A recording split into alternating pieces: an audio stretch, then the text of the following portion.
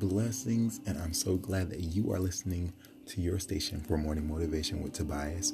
I'm glad again that you're here, that you're alive, that you're breathing, and I'm going to jump right into today's inspirational, motivational, encouraging message for this morning.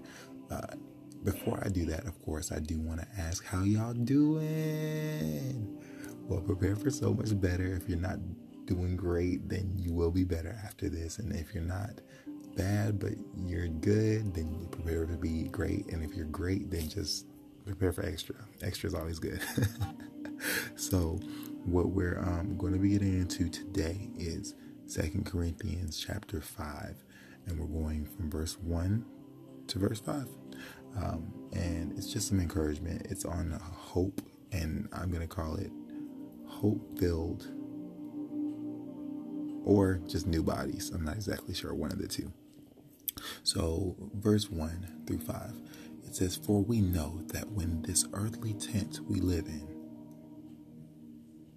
is taken down, that is, when we die and leave this earthly body, we will have a house in heaven, an eternal body made for us by God himself and not by man's hands, or not by human hands. We grow weary in our present bodies, and we long to put on our heavenly bodies like new clothing, for we will put on heavenly bodies. We will not be spirits without bodies. While we live in these earthly bodies, we groan and sigh, but it's not that we want to die or get rid of these bodies that clothe us. Rather, we want to put on our new bodies so that these dying bodies will be swallowed up by life.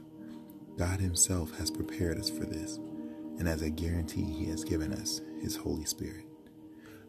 That is such an exceptional thought and a hope that every day our bodies are breaking down. We get sicknesses, we have failure in this life, but if we have put our lives in Christ's hands, if we have answered the call and have been chosen, if we have chosen to love God and love others above our own selves and our own lives, then we've chosen to have these eternal bodies. And no matter when our end date here is, we'll live again in bodies that don't fail, without sadness, without sickness, in a perfect place, with a perfect God, for a perfect God, doing his will.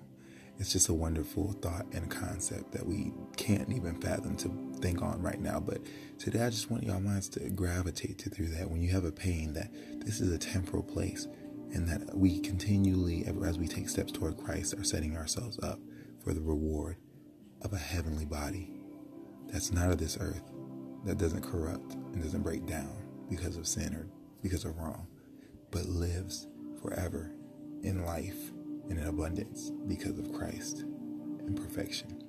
And so I wanted to get on that. I did like where it said that these earthly bodies, we groan and sigh.